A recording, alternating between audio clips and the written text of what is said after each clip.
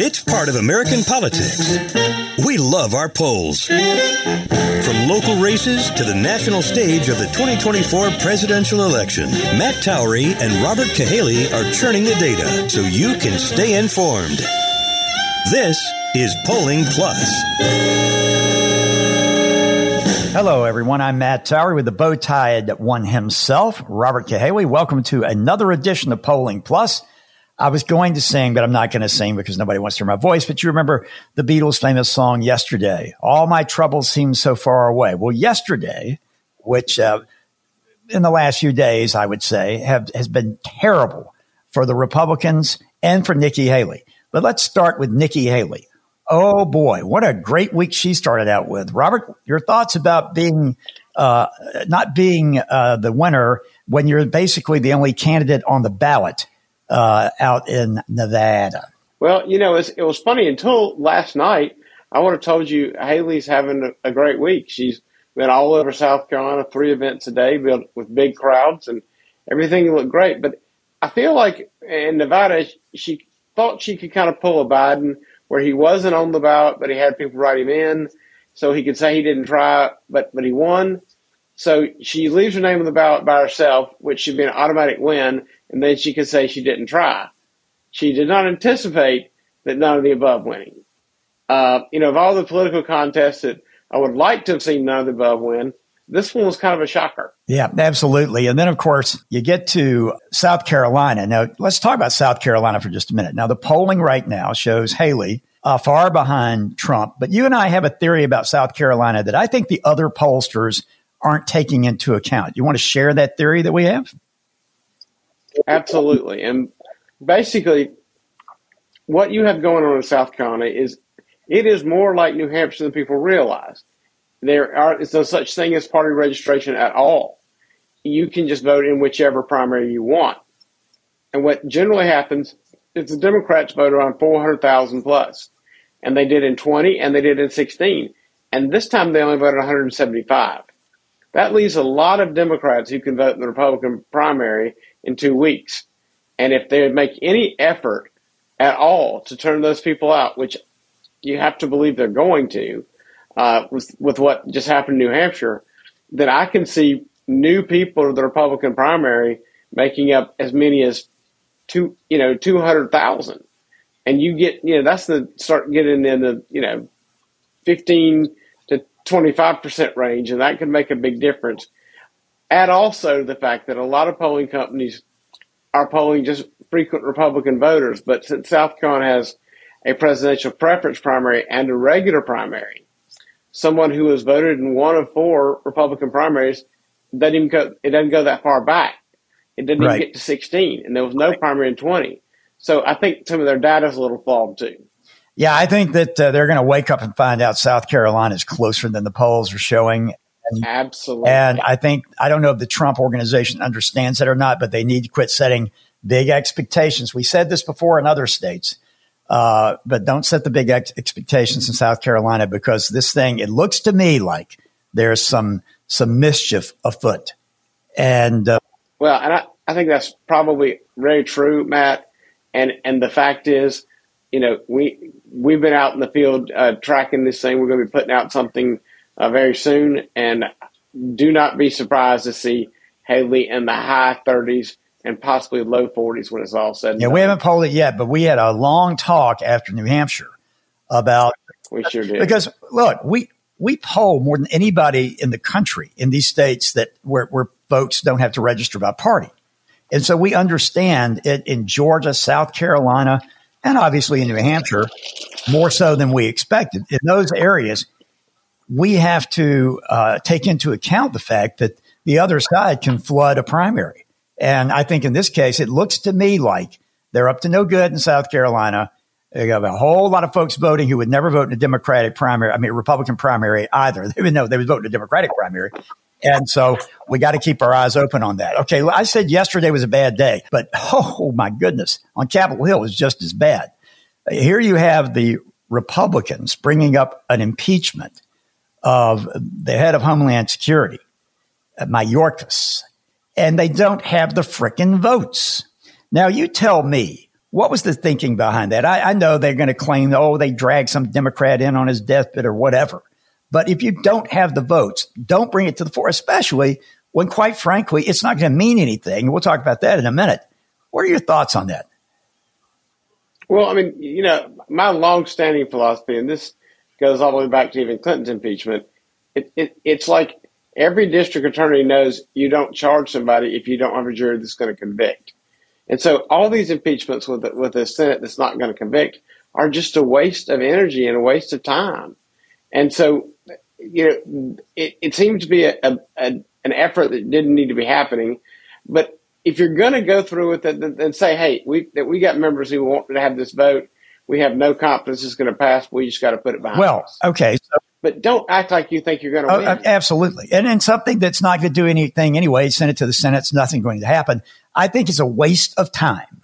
I think that the bigger waste of time was what the Republicans in the U.S. Senate handed to the party in the form of one of the worst bills I have ever seen in my life. And I've been around since the Reagan time period when I worked on Capitol Hill in the U.S. Senate in 1981. I've seen a lot of good bills, seen a lot of bad bills. This one was a stinker.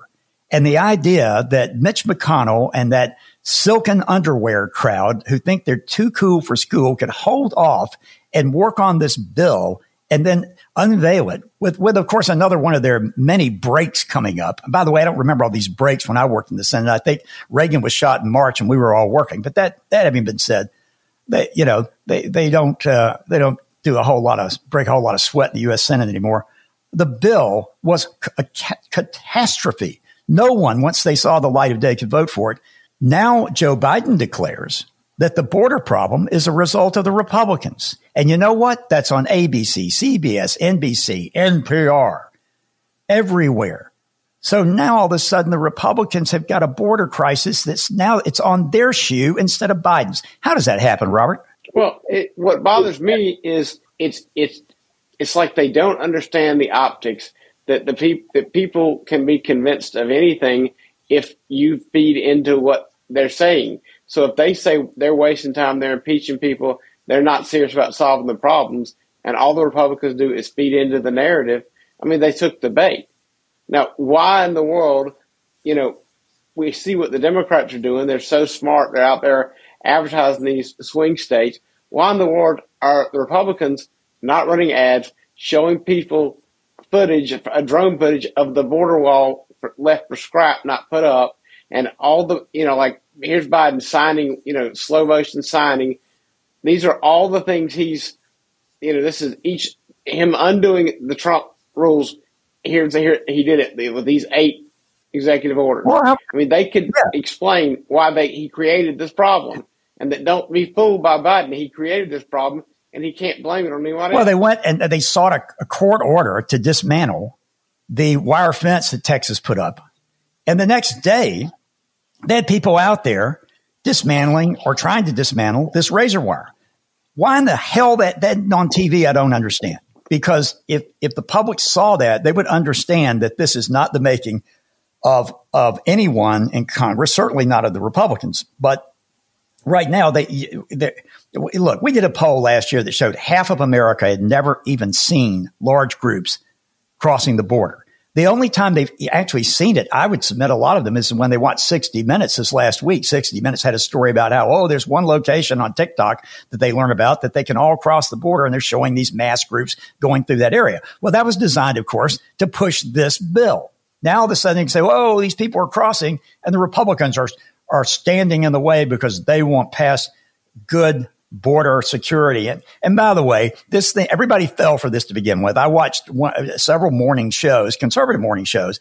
They had these big things up there about how great it was, what it did. What by the time the afternoon came, the day that bill was unveiled, it had been shredded apart in conservative media and by conservative commentators on TV that night. It just completely fell apart. And I think what's that? You almost wonder who broke out instruction and told them it was all a great idea until the average conservative activist found out what they were doing. I mean, sometimes you feel like these guys get marching orders that don't make any sense, and but they never seem to question the people who continue to give them the bad marching orders. Well, some of them are questioning now. There was a call from Mitch to stand down as leader. I don't think that's going to happen, but I think at some point they're going to have to dump this guy because he keeps good. It's the same thing every time. He goes and goes off to the corner, works with Schumer, gets his select people who love him in the Senate to be negotiators. They come back with a piece of crap bill. Normally there's no time to read it, and it gets passed. And now you've got a Speaker of the House who's actually said, we're not going to take this stuff up, which again, kudos to him. I slammed him a little bit for taking that impeachment thing to the floor, but they just didn't count their votes right. And plus, I think you're right on this impeachment whole deal. We all know Biden has got so many issues, but is there really time to do that in the middle of all this other stuff going on? I think they need to gather the information, write a report, have someone unveil it with some brains who can communicate it on TV and not look like they're getting their 15 minutes of fame and be done with it, because they're not going to impeach the man. And maybe even turn it into a 2-minute commercial. Exactly. With all the facts. And have, these people who tend to waste so much money on nonsense 6 weeks out from an election. I mean, you remember the day and age, you could still, especially locally, you can still buy a 2-minute block on the local Of course. news. I mean, the Republicans and the conservatives are not focused on winning the hearts and minds. They keep this idea that because we're intellectually pure, we're going to win, and that's hogwash. Well, and most of the public do not know how bad things really are. And I'll give you an example about how this media is going to change. This last week, some good numbers in unemployment. Allegedly, inflation is sort of beginning to level off, although we all know it's rampant. But there are all these stories, and MSNBC, CNBC, Wall Street Journal, you name it. There are stories about how there's not even a soft landing. There may be no landing at all. And what a rip-roaring, fantastic economy we have. Now, the average person isn't buying it right now, but you give them 4 months of telling everybody how great things are going and how things are turning around. You could see that issue disappear. Now, all of a sudden, the Republicans have the border. They've got to defend the border issue on their own because half the people in this country are going to be told, oh, the Republicans could have fixed it, and they didn't fix it. And Donald Trump was keeping it as an election issue. If they don't get ahead of this thing, Robert, it's going to be a 1, 2, 3. It's going to be lose the presidency, lose the House, definitely, and maybe not even win the Senate or have it 50-50, which is really unacceptable for the Republicans. But let's move on for a minute. And they're on the way to creating a problem they can't fix. There'll be new states, they'll stack the Senate, and it'll be over. And they are just running out of time. By the way, people say, well, what was bad with the bill? There was nothing that was good with the bill. In essence, without going through all the details, I put on my lawyer's glasses and I actually read a lot of that bill. It had so much money allocated all over the world for things that don't have anything to do with what they were talking about. It had holes in it that basically gave the Biden administration complete ability to circumvent any border control. It had money allocated for the things that Republicans do not like flying folks all over the country and finding them housing and paying for all this stuff and going through groups that already exist that are also anti-Republican, anti-conservative, and pro bring the migrants in. This thing was a disaster. And so I was glad to see it go down. Now they're going to boil it down to just a Ukraine bill. What is the deal? We got Israel on fire over there, and they want to throw just small little chump change to Israel in comparison to the Ukraine, which has been going on for almost 2 years now. And there's no progress going one way or another. I don't understand it. I don't get it. I think somebody's getting a whole hell of a lot of money. And I think there's a whole lot of incentive about the Ukraine, but everybody has to be a little tepid with Israel. To me, it's a joke. And I think a lot of people can see through it. But I want to move, unless you have another comment on that. Well, there's only one point I would make is when Trump came in and he said he wanted to make the NATO pay up, it actually strengthened NATO. And America not funding them immediately, the European Parliament just passed a big amount of money for Ukraine. Exactly. So Europe stepping up is not a bad result, while America's slow to come up with more aid. That's what it ought to be. Europe ought to be doing more of their share, and they agreed to do it because it really is a threat to them. If they believe it, then they need to it's their problem. I mean, it's not that it's not our problem at all, but for Schumer to suggest, well, maybe we'll be in a war with Russia and boy, we'll all regret that. What a chicken, what statement that was. Let me move on though. One last thing about the polling, and then I want to get into the VP contest here for Trump. I tell everybody, beware the polling right now. We see all these polls coming out. There was several that came out the last few days, CNN, NBC, others that showed Trump up 5 points, 3 points, 2 points. Listen, folks, here's what's going on.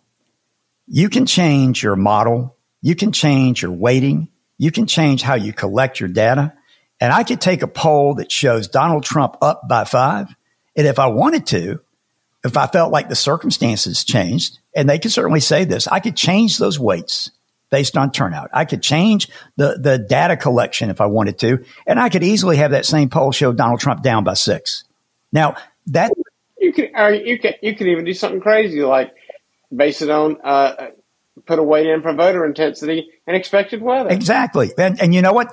So that people understand this, sometimes we have to do that because, for example, Robert, I'm not going to be an idiot. I may not poll the general election. I'm really considering just getting out of that because I think you and I support the averages in this country, the 538s, the Real Clear Politics. We are the ones who keep them halfway looking decent because we're the only ones willing to poll these states and try to be honest brokers. Now, there are other honest brokers. I'm not putting them down.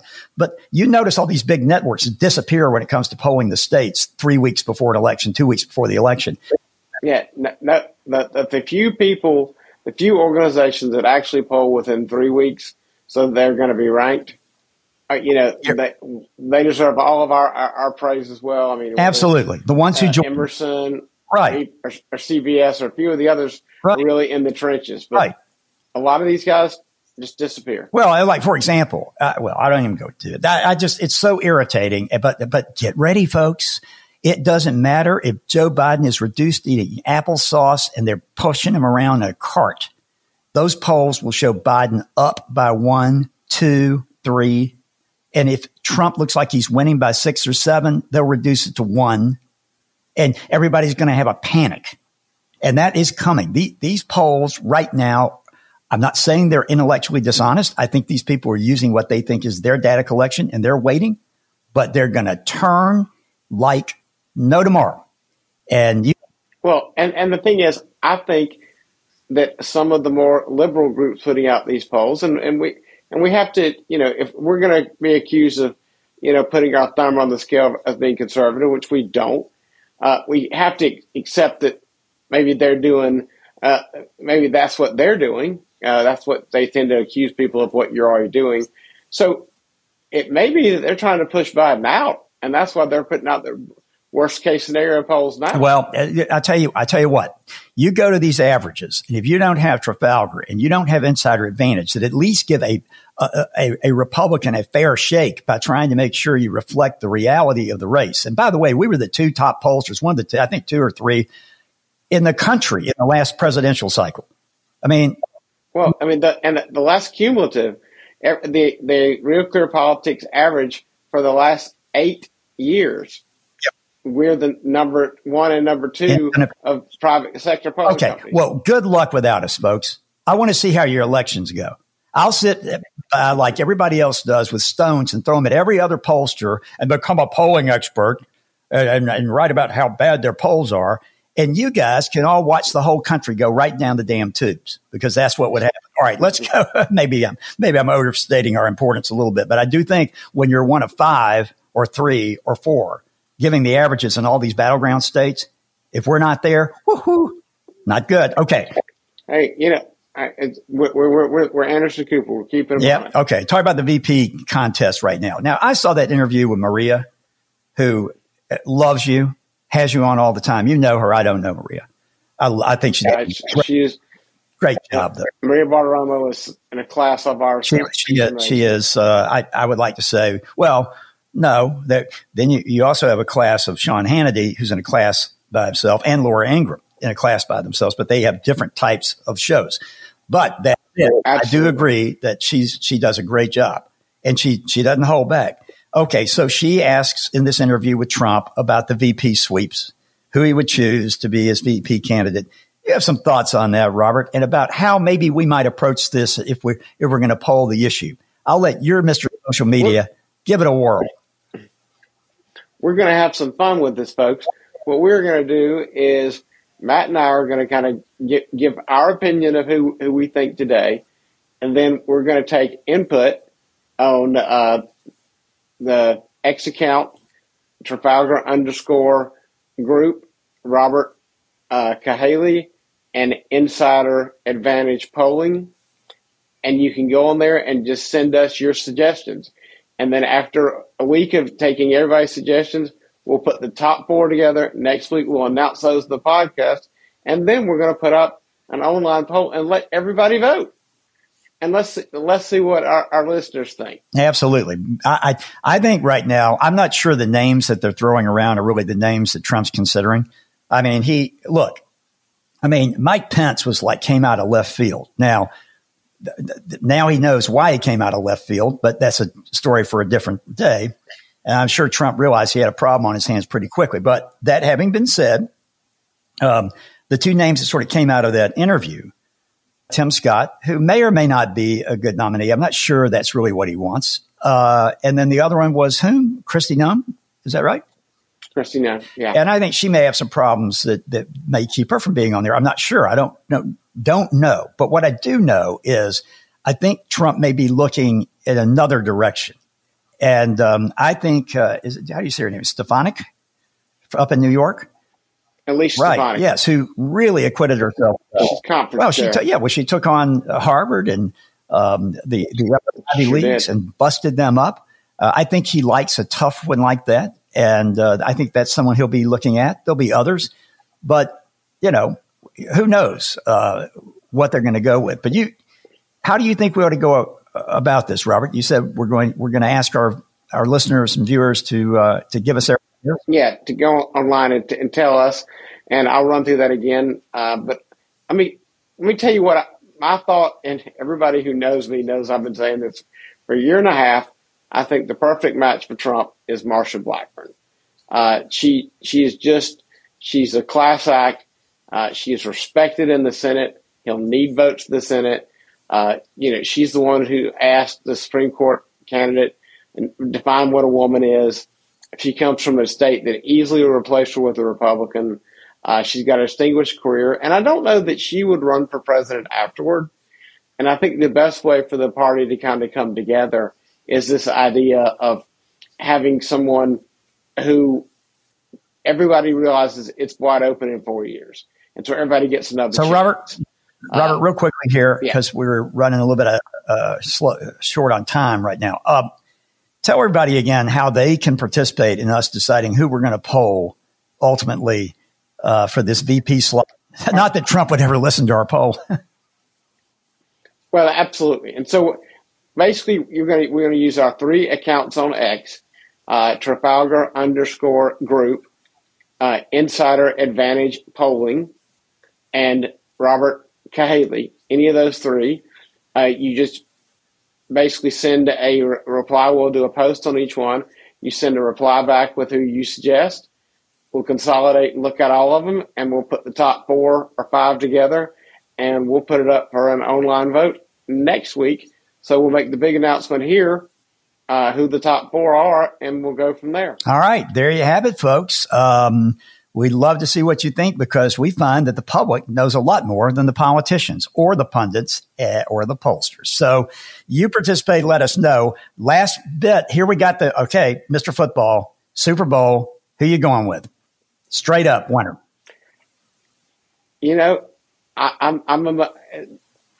I'm a Cowboys fan. I can't stand San Francisco. Never have liked them. And I think Mahomes he's a once in a lifetime. I mean, I like to see the guy win. Well, I think if we polled the country, the vast majority of Americans would be for Kansas City. I'm going to join the vast majority of Americans and you, Robert Cahaly. I think KC wins it. And I don't know if this. Have you ever followed these rumors about how Taylor Swift is somehow going to get out there in the middle of the game or after the game with her boyfriend and endorse Joe Biden? I don't think Taylor Swift would dare do that. She wants to keep selling records. Yeah, I mean, it goes back to the Michael Jordan's famous quote, even Republicans buy sneakers. And Yeah. and I mean, that's, again, Michael Jordan, another guy that you can compare to Patrick Mahomes. These are the best of whatever ever were in their sport. And that's why I like watching the guy play. Yeah. With a tip of the hat to Tom Brady. Okay, guys, enjoyed being with you. We're going to be back next week. We'll have those VP names for you. We'll have more to say about South Carolina, probably have our polls coming up. In the meantime, have a great week. I'm Matt Towery for the Bow Tied One himself, Robert Cahaly. We'll see you soon.